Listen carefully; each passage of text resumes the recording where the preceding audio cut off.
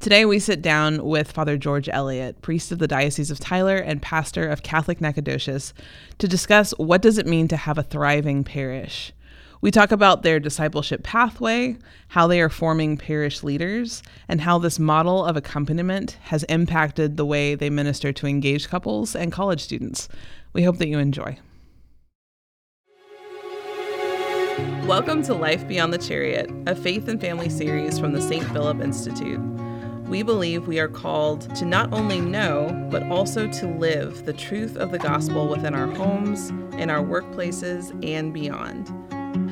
We believe we are invited to encounter Christ in the messiness of day-to-day life and to live as his disciples.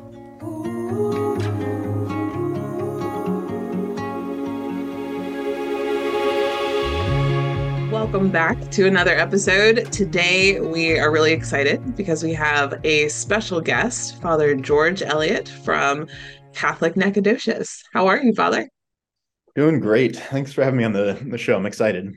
Yeah, we're excited to have you. Can you tell us a little bit about yourself, where you are, and how many places you're responsible for in the diocese? Yeah, so I'm a priest of the Diocese of Tyler. I've been ordained for 8 years now, and I'm assigned to Catholic Nacogdoches, which is a kind of, we call it like a hub or a group of churches together. So there's Sacred Heart Parish, and then three mission churches, which is Our Lady of Guadalupe. And Our Lady of Guadalupe is a largely Hispanic parish, and then Immaculate Conception, that is kind of a country parish, and Our Lady of Lourdes is another kind of country parish, and then campus ministry, just St. Mary's Catholic Campus Ministry at Stephen F. Austin. Um, and then we have a school as well, Chesterton Academy, which is called St. Boniface. Nice. I love that you're one of our younger priests, but you have a lot of responsibility in the Yeah, diocese. there were many years in my life when I thought to myself, who thought this was a good idea? But you know what? We survived and things are going great here. So apparently the Holy Spirit knew what he was doing. You're doing great. You're doing great. Thanks. Well, one of the reasons why we wanted to talk to you, like last episode, we were talking about the marriage catechumenate, and one of the things that came out of that conversation was this idea of parishes really intentionally accompanying couples through married life and into family life. And a lot of that revolves around a healthy parish and having a pastor that's really like clued in, plugged into what's going on, and really can see all of his parishioners and have a good sense of his flock. And as we were kind of brainstorming, like, well, where are places in our diocese that are doing that? You came to mind because of Catholic Nacogdoches and just a lot of the fruit that we've just had the privilege of seeing and having the opportunity to work with you. I guess the first question for you, Father, would be, when we talk about a vibrant parish life or knowing that a parish is healthy, what does that look like to you, or how do you kind of measure that and have a sense of the health of your parish communities? Yeah, there's a really good book that's called Made for Mission by Tim Glemkowski, where he does, I think, a really good analysis of the parish. And there are certain areas where the whole area is growing, not just the Catholic community, but the whole area is growing, and you'll see growth in that spot. And people will say, "Oh, wow, look, we've got this thriving parish. It's growing so much."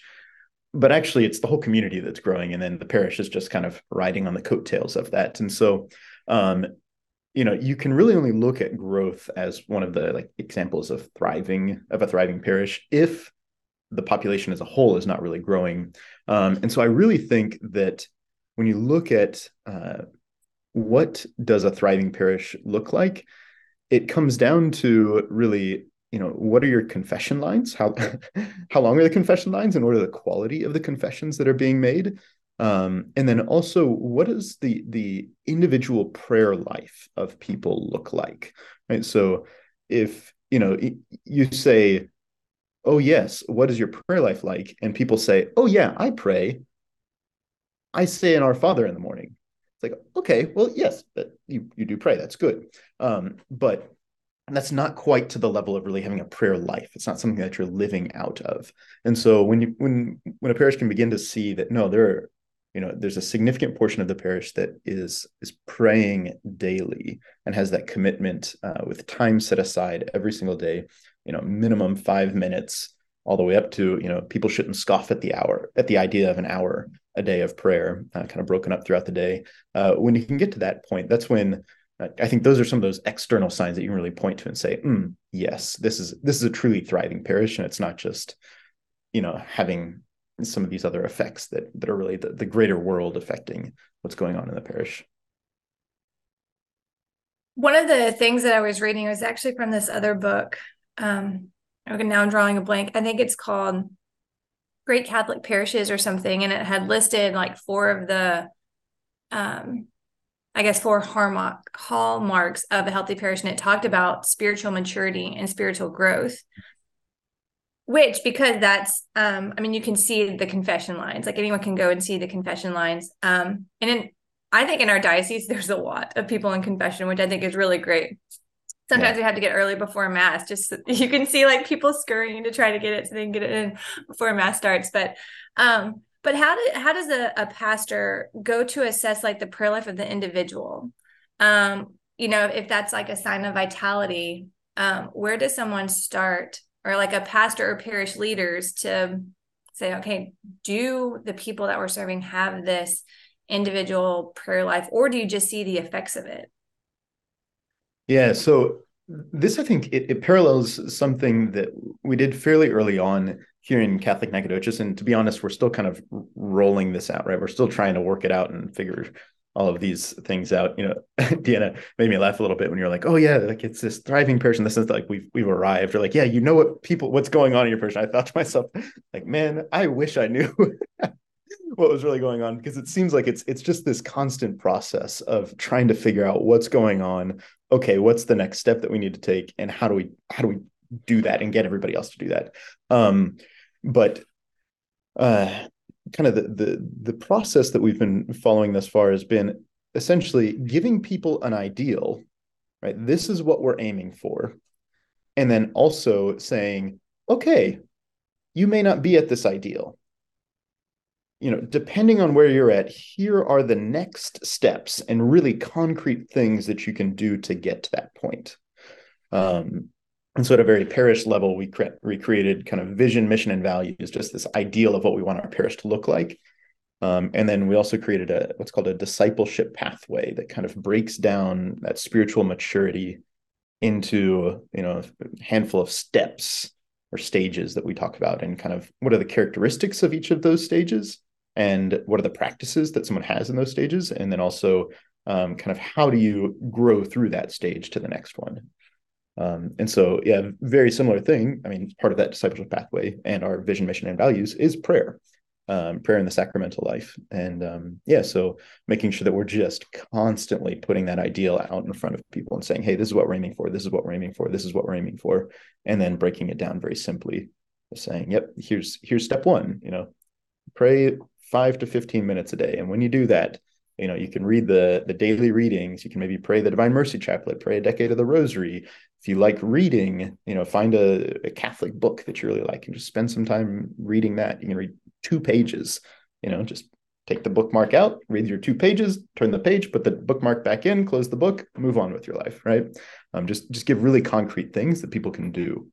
And obviously always encouraging people to pray how you can pray, not how you think you should be praying, right? What is it that actually connects you to God? Do that. When that doesn't work anymore, try something else. I love that. The thing that comes to mind is just like pastors pastoring is something that really brings me joy to see. It's like the fact that you've invested, so much focus on that, or that there's even a pathway. How many, what would our diocese look like if all of us were having these types of conversations about, um, discipleship pathways? Like that doesn't we don't hear about that as often as we probably should. So like in what context do you have the opportunity to talk about these things with parishioners? Is it something where it comes like just from the pulpit on Sunday in a homily, or are you just engaging with parishioners in other ways? Or yeah, what does it look like? Yeah, so and once again, I'm on a pastor pathway. I guess I don't know what the right word, pastorship pathway, right? So the ideal in my mind is everywhere, right? That we are talking about this absolutely everywhere. The places that I find it easiest to talk about, or I find that I talk about it most often, is obviously in homilies where we're preaching about it from the pulpit, encouraging people, hey, here's this ideal that we want to hit in this specific area. So now let's, here are the steps that we can take. And, if you're doing this, take this step. And then also we have a number of four kind of settings in which we form specifically our parish leaders. So just volunteers who are in charge of ministries or who are just heavily involved, pastoral council, things of that sort. And so we talk about our vision, mission, and values and our discipleship pathway all the time in those meetings. We're pumping it into them all the time and really encouraging them to then echo that into their groups. And then lastly, in just kind of one-on-one settings, whether that's a very formal spiritual direction or just a conversation with someone, or even in confession and just giving kind of brief advice in confession and things of that sort. So we try and do it in all of those different places. But I think to myself, man, I could be doing this in a lot more places. We could get this a lot more into the bulletin, into our media, and every single one of our groups. So anyways, that's probably my next stage of growth. You have some amazing people that work with you in Catholic NAC. And they're just phenomenal. And it seems from the outside looking in that you have a great leadership team, which I think is also really important to sort of help in the vitality of one's parish. How did you get such a good team? And what do you do as a pastor to really, because that you need them. I mean, I'm assuming that you need your team. And I mean, what is some advice that you have on people who either want to be a part of a team or a pastor who wants to form that? Because that seems like kind of a large task. So what sort of worked for you and your team? Yeah. So with a couple people super early on, I have to admit that I just got lucky, or at the very least, it was totally the Holy Spirit, right? There's definitely a lot of prayer going on, but I had no idea what I was doing. And we just happened to hire a couple of really outstanding people. And then I spent a lot of time actually learning from Protestant churches, if I'm honest. There's a podcast called the Carey Nieuwhof Leadership Podcast that's run by a Protestant pastor that also has a multi-site church, because I couldn't really find any Catholic resources that taught me how to do the multi-site thing. And so I said, well, you know what? We're not that different from the Protestants. And so I'm going to go see what they're doing and try this out. And a few of the things that were really emphasized in that podcast, and then other resources that I found out about from that podcast, were, first off, when I hire from now on, I hire first for culture. So it doesn't really matter what the person can do.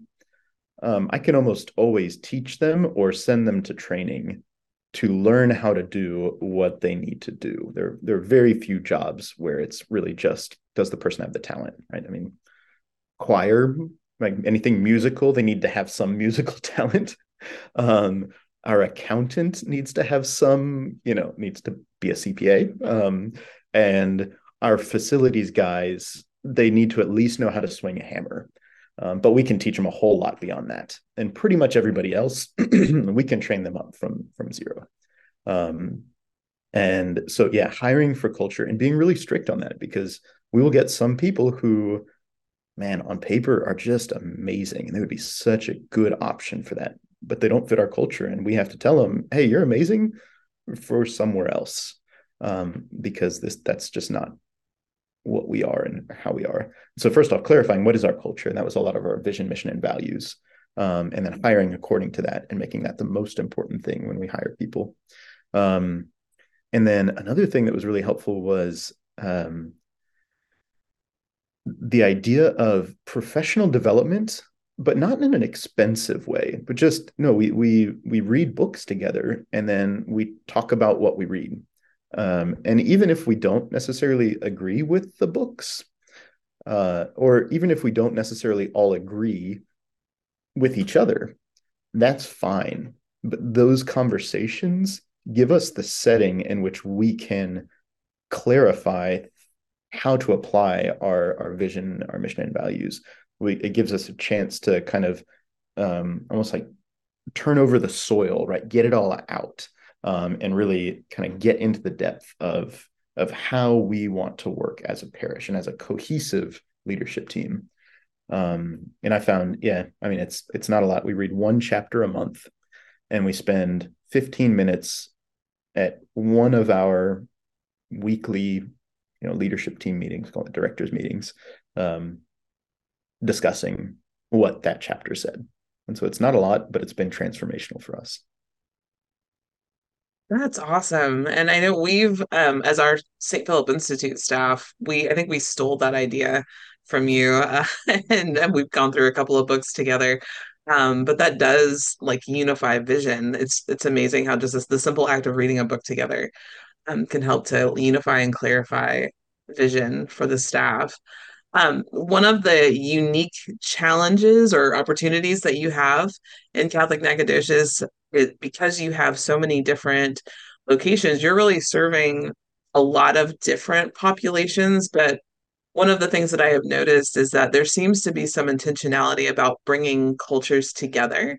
And I know that that's a challenge in the Diocese of Tyler. I was just with some marriage leaders this weekend, and one of the things that some folks were sharing was just that, sometimes in one parish it can feel like two because you have the English speaking and the Spanish speaking parishes. And I know this is a challenge everywhere, no matter what, but what are the things that you've kind of seen that have helped y'all to work towards unity, to really call yourselves Catholic Nacogdoches and not to be like these isolated islands within one city? Yeah, so I think one of the most fundamental things is that the priest has the pastor, whoever's in charge, has to be able to have real interactions with every language group. Um, and for the most part, that actually means that the pastor needs to be bilingual, at least here in East Texas, where English and Spanish are kind of the two primary ones. I'm working on Vietnamese right now. We have a pretty strong Vietnamese community, but I think that's going to be a while. It's going to take some time. Um, yeah, and so really kind of being bilingual from the top, because whether we like it or not, a lot of communities end up taking the shape of their leader, without anybody really trying. And so if the leader is not in both, then the community is not, or both communities are not going to be in, right? Um, and then aside from that, we just try to create intentional moments where people can do things together and the language barrier not be a burden, right? So we generally try to minimize the total number of bilingual masses, because bilingual masses are only enjoyable for people who are bilingual, and for everybody else, it's nice because we're all here, but really it's just painful, right? So we don't do a lot of bilingual masses. We don't do bilingual classes. We try to minimize the number of bilingual meetings that we have. But things like meals, we have our Friday stations. We do stations separately, English and Spanish, because we have multiple church buildings, right? But then we all come together for a meal because eating is multilingual, right? Um, also service. We've got several big service projects where we go and work on people's houses, and you know you only need a handful of words to know how to fix up a house, right, in either language. And then we go and we all worked on this house together, and look at it now. I mean, it's beautiful. And so we'll do things like that. Those tend to be the real concrete things that we do to bridge people together. Oh, actually, one last thing. Dancing is also multilingual, and so we have a kind of a World Marriage Day couple date night where we always include music and dancing, because it's just so much fun to see, people who have no ability to communicate otherwise out there on the dance floor having a good time. I love that so much. And I wish I lived closer to Nacogdoches because if it were down the road, I would be there doing the Cupid Shuffle Yes, and that's right. the electric slide and learning everything else. Uh-huh. I Next to that love old that y'all do that. Hispanic grandma and that, young Exactly. newlywed American couple. It's wonderful. Exactly. So I get excited to hear about all of these things, and some things that seem in thought so simple. I know in execution it takes a little bit more planning, but that y'all have been intentional about how can we bring everyone together. So we know that the language barrier or the culture barrier can be one of a big challenge. Are there any other challenges that have been quite significant that either you expected or didn't expect, and sort of really trying to be unified in your Catholic culture together and building up the vibrancy of your community? Yeah, actually, one thing we're kind of in the middle of right now is this kind of disconnect between um, kind of the Catholic status quo, or what in a lot of books are talked about is talked about as kind of a maintenance culture versus a mission culture. Um, and so, in general, the maintenance culture is like, well, we're Catholic. We like to do what we've always done as Catholics because it's comfortable and we don't really want any change. I have my pew, and if somebody else sits in my pew, I'm very upset about it and I'm going to complain about it. And I want to have the exact same events. I want to have the exact same potlucks that we have every single year. And, we're just it's all going to be the same. And yes, I know that the generations after us are not continuing to practice their faith, but you know what? I'm comfortable and I don't really want to change anything. That's obviously a little bit of an exaggeration. People don't say that explicitly. Versus kind of this mentality of, hey guys, I don't know if you've looked at the numbers, but things are not great. And so we need to change and create a clear plan and, make sure we're really faithfully adhering to the teachings of Jesus Christ and living it out in a vibrant way, which requires a lot of change, and shaking things up and people being uncomfortable and all of that. And so, I don't think I realized that so many people would be so opposed to change. I think that's really the thing that, right? Because nobody stands there and they're like, no, I want to watch my parish decay and just, die out. And, nobody says that. Nobody thinks that. But when we say, okay, well, then things have to change, then it's like, whoa, I can't handle this change. And any change that does happen, I'm going to fight it tooth and nail. And that's just surprised me. No, I mean, I know Deanna's area of expertise is sort of the marriage part. And I was an educator for a very long time. And I think when you are in systems, and I notice this all the time, and I even fell into it as a teacher. Like I went in there all excited, like I'm going to do things different, but really back then it was just to be different. There wasn't really any virtue that I was seeking in that, but I came to find out that I just kind of got stuck in the same system. Like if I pour more energy into this system, then it will be better. And I even noticed that among a lot of educators, sometimes in like faith formation, it is really hard to break that mold. Like we can see something's not working. And the idea of change is very intimidating. And a lot of resistance. So what advice would you give either to pastors who are hesitant to make change because there might be that fight, will most likely be that fight back, or parish leaders if they are praying about these things and want to make changes, and even parishioners? I guess it's threefold: for pastors, parish leaders, and parishioners. what advice would you have in like moving forward, knowing that there's going to be some discomfort and growing pains in the process of moving forward? Yeah, there are two things that immediately come to my mind.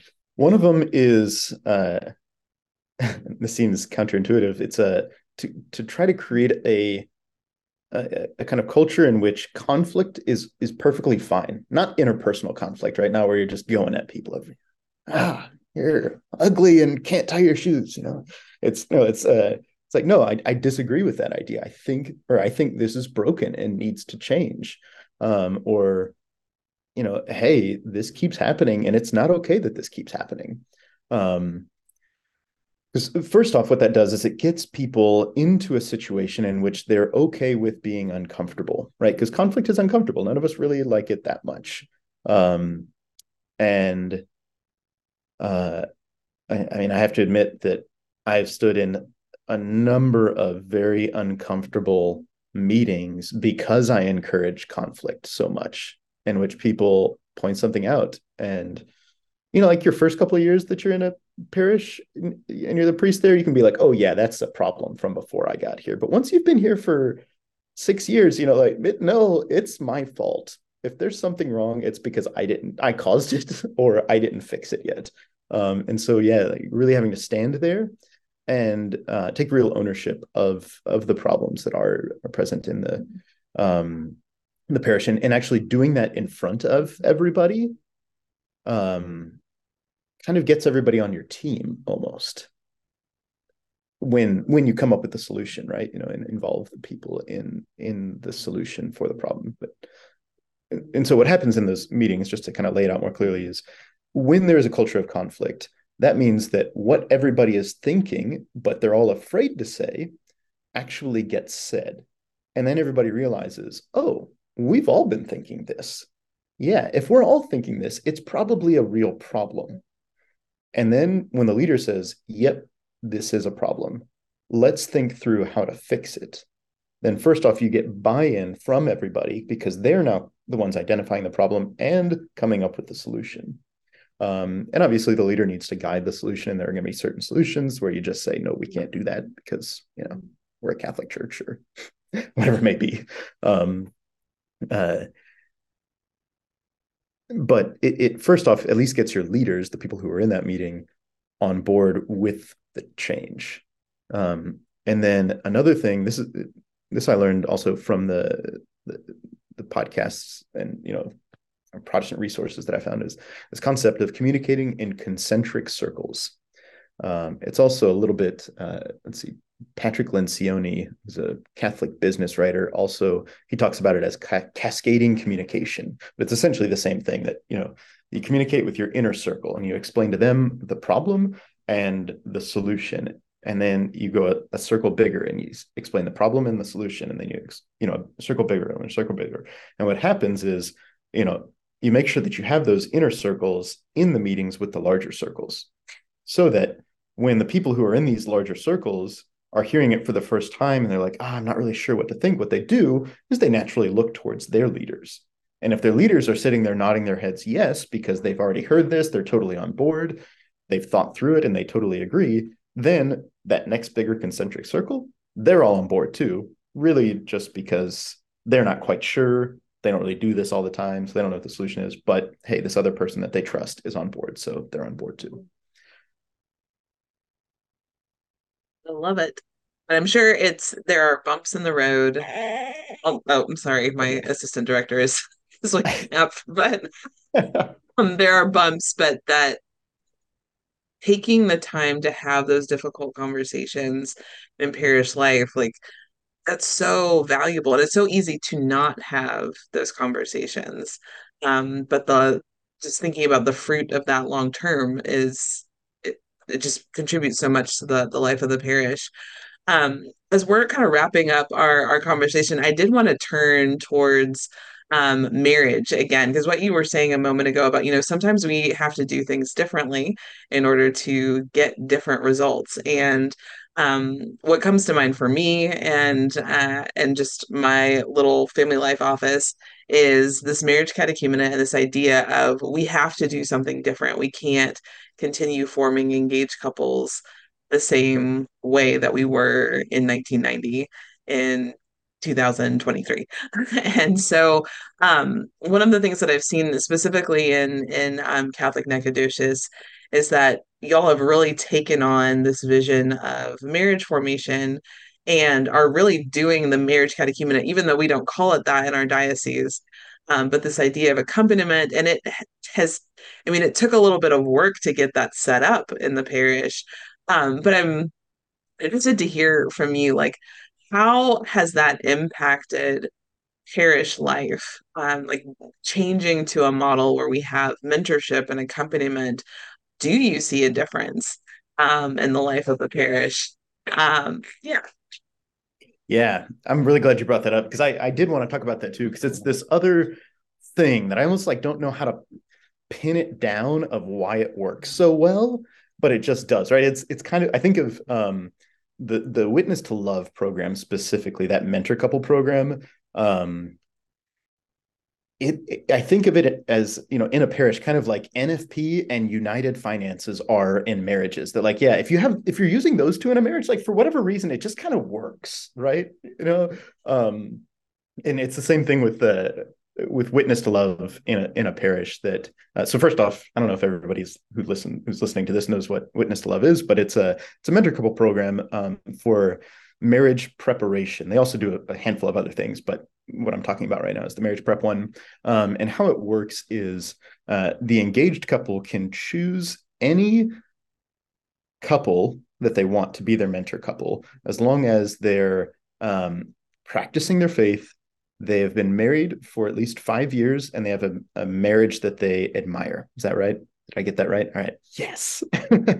um, and so as long as they have those things, they get to choose it. And what that means is that immediately the engaged couple is open to what that mentor couple has to say. And the mentor couple, not only, as they go through this program, which has videos that carry a lot of the content, and then also a workbook that they go through that carries a good bit of content as well.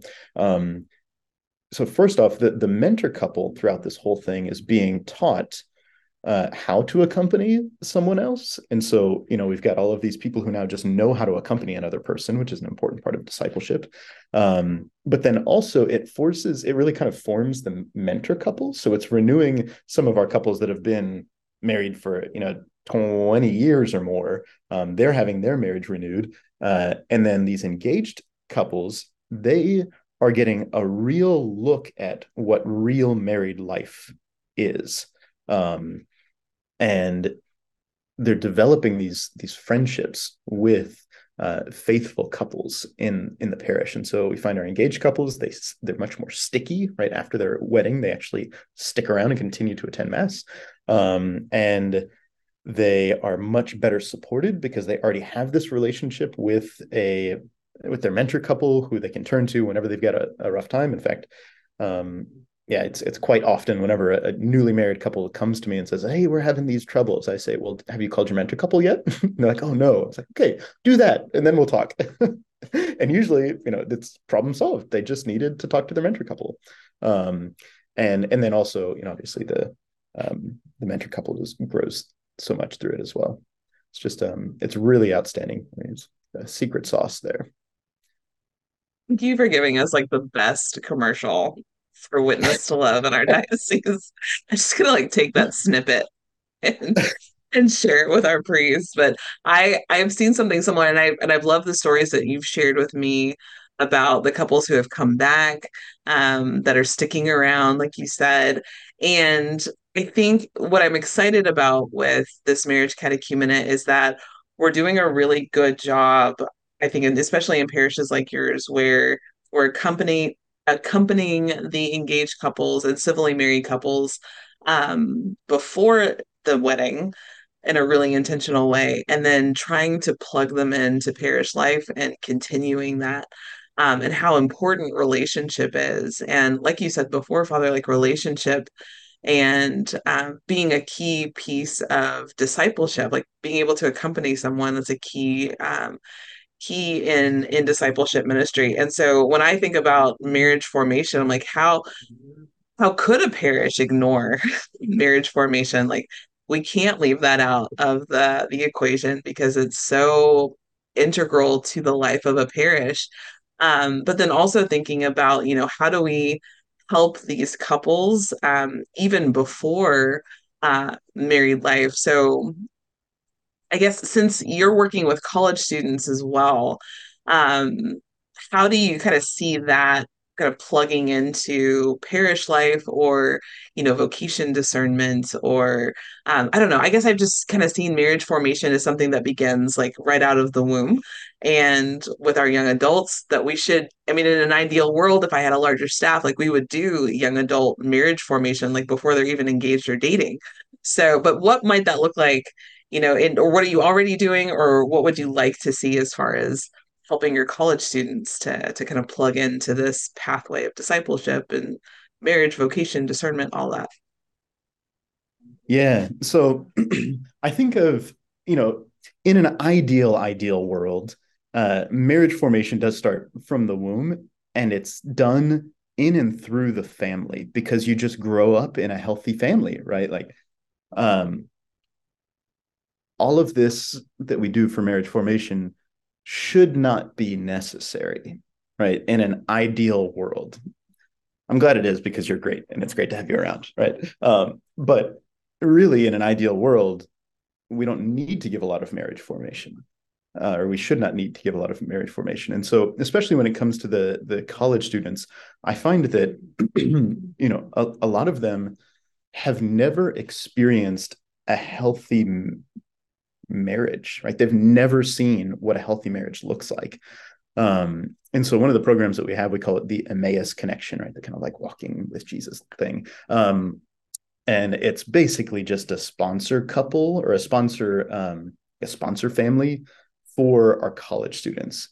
And really it's primarily we target and really encourage the students who have never seen a healthy marriage to join that, because that's really what we want to expose them to. Because as you mentioned with vocational discernment, I mean, in spiritual direction, I've seen again and again and again. It tends to happen actually with women more than men, but it does happen with both. Somebody will come and be like, "I'm called to religious life. I'm called to the priesthood." I'm like, "Oh, okay. Well, why?" And they're like, "Well, I'm not really interested in getting married." And like immediately when I hear that, I'm like, "There's something not right." We are all naturally interested in getting married if we understand what marriage is, right? And as I dig more and more, it turns out that they're not interested in the type of marriage that they have ever seen. And once they actually see healthy marriages, then it's actually very frequent that those people who walked in saying, "No, I'm called a religious life, I'm called a priesthood," they actually go off and get married and have some of the most beautiful marriages. And yeah, so I find that's one of the really big things. But then also, I think this touches on the retreat that we have here in the diocese for engaged couples, the 3 to get married. That when you start dating, when you get engaged, and throughout your married life, you need to work a lot on your relationship with your spouse, right? And so if you don't already have a relationship with God, then you're trying to work on too many relationships at once, right? And it's going to wear you out and you're not going to do any of it well. And so we really focus very heavily in with the college students that you need to have a good, healthy relationship with God, and then also with yourself, right? You need to be who you are before you start looking for your other half. I love that so much. Yeah, I'm sitting here. I'm taking so many notes. I think this is one of the podcasts where I've just been like, okay, note taking. Same. Deanna, I don't know what other questions you have. So if I'm out of place asking this question, let me know, because I know we kind of are entering sort of the end, and I know you have another meeting to go to. But I'm just thinking about like you seem as the leader of Catholic Night to have like being very intentional about what you want to happen, like with your vision, your mission, and your values as part of your conversation. What about like if there's a parish where either the pastor is struggling with workload or he doesn't have a strong team or the resources to really pull that together? What advice do you have to just regular parishioners who are sitting in the pew, who desire this vibrant community, and not knowing where to start. Like, what would you offer to the average Catholic sitting in the pew who's like, oh, this sounds really great. What do I do? Yeah, I really think that the average parishioner in the pew, I'm actually about to, it's like a little ebook. I mean, it's like a super simple thing, but I'm going to publish a little book about how small groups really kind of laid the pathway, laid the path clear for the renewal that's happening here in Catholic Nacogdoches. There were several people that started small groups really before the thriving happened here. And I see a lot of that work as kind of the groundwork that was necessary for what's happening now. And so, you know, open up your house a day a week. I've actually, I was just visiting a friend of mine who the wife leads a women's group and the husband leads a men's group, and they do it every other week, right? So the men meet one week, the women meet the next. It's just one night of the week.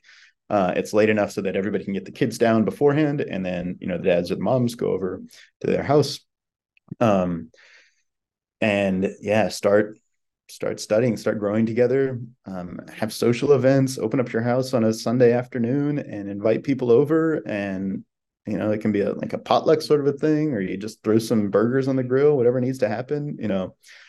Just start building community around the people that you can connect with, and then start growing with them. And if we do that enough, then the place just renews from the bottom up.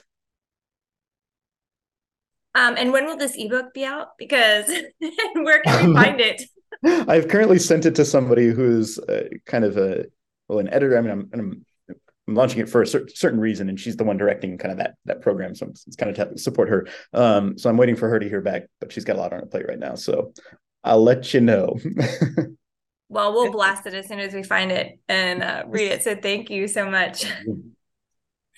Father, thank you so much for this conversation. We could probably talk for like another hour about all of these things, and great. But thank you so much for your ministry, your yes. I know the life of a priest is not easy, but having 5 different places that you're in charge of, and just the depth of um, that you've invested yourself in leading those places well. And I know it isn't perfect, but man, it is refreshing to talk with priests that have taken it seriously and are learning and growing right alongside their parishioners. But thank you for all that you're doing in our diocese and for leading in that way. We're really grateful for you.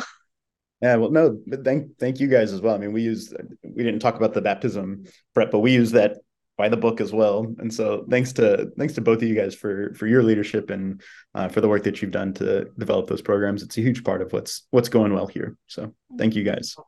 Well, thank you. Well, Father, will you close us with prayer and give us your blessing, please? Of course. In the name of the Father, and the Son, and the Holy Spirit. Amen. Heavenly Father, we give you thanks for the gift of our faith and the ability to be instruments in your hands, to bring you to people, and people to you.